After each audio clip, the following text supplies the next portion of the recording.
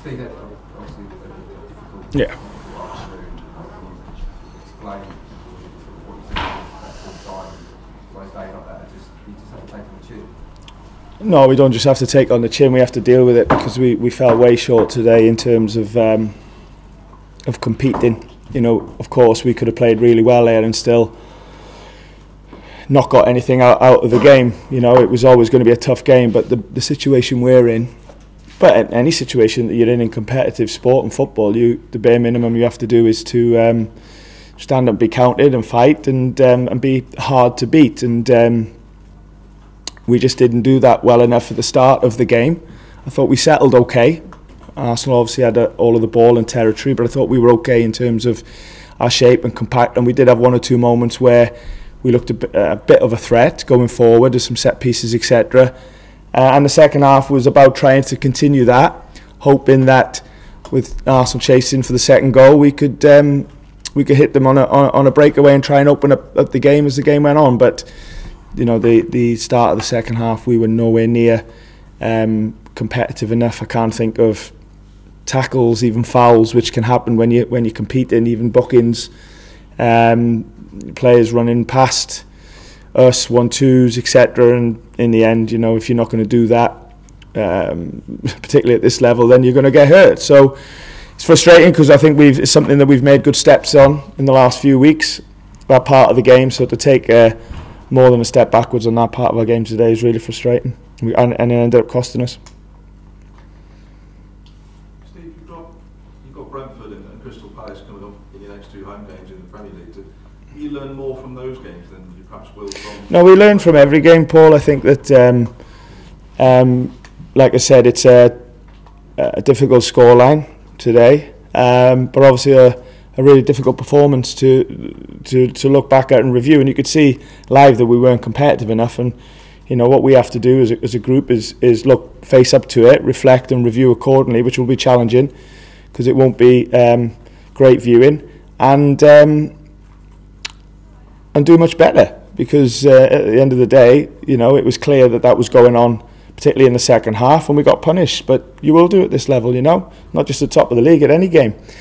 So like I said, since the Leicester game, we've been much better and harder to beat, and that has to be the base that we start any game from, but it wasn't today. And like I said, we've only got ourselves to blame. How much of your performance do you think was down to the way Arsenal played? They played quite well at the moment. Yeah, of course. You know, I don't want to take anything away from Arsenal. They were well worthy of the victory and the scoreline.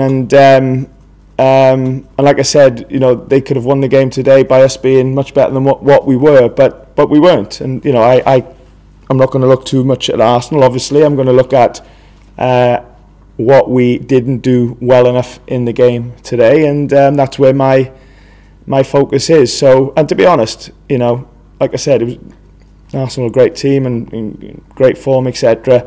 But I think if we played anybody today in the Premier League and competed as little as what we did, then we would have found it really tough. So we picked an even worse day to be like that. And like I said, that's why the performance and the scoreline was what it was.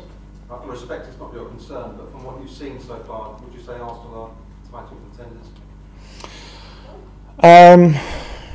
Yeah, I mean, I'm not really thinking about that too much. You know, we obviously wish him well in that approach, but like everybody else, you know, I'm not thinking too much about that. They were obviously good today, and we allowed them to be as well. Like I said, I don't want to take anything away from them. They were excellent, but my focus, with respect, is just on what we didn't do well enough today, and there were lots of that. And because of that, you know, it's ended up being a bit of a painful viewing and painful for the players as well to play in it. But we've got to stand up now. Like I said, challenge each other in how we fell way short today, and do our very best to put it right next week against Brentford. Thanks.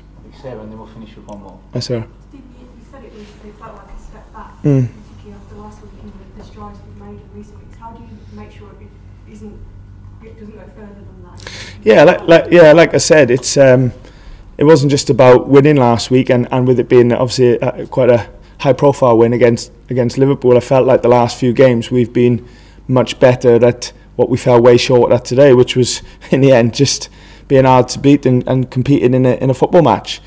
So we have to have some grown-up conversations, you know, both with myself, staff, and definitely players, and be honest about how today was, and aim to be much better going forward. Okay, last one here. Yeah. Hi Steve. Hi. Apologies for asking about an opposition player on a difficult day, but there was a nice moment full time with you and Reece Nelson. I know you worked with him during your time with the England setup. Yeah. Was he a player and a talent you always believed had the pedigree to make an impact Yeah. at the league level? Yeah. Okay, I would have liked to seen him in a different moment, but my focus is obviously on my guys. But yeah, I worked with Reece with England, and he's I was at a strong relationship, and he was in a group where he was a standout player with under 17s. So it's good to see him doing well. Just wish it wasn't today. Thank you very much. Thanks.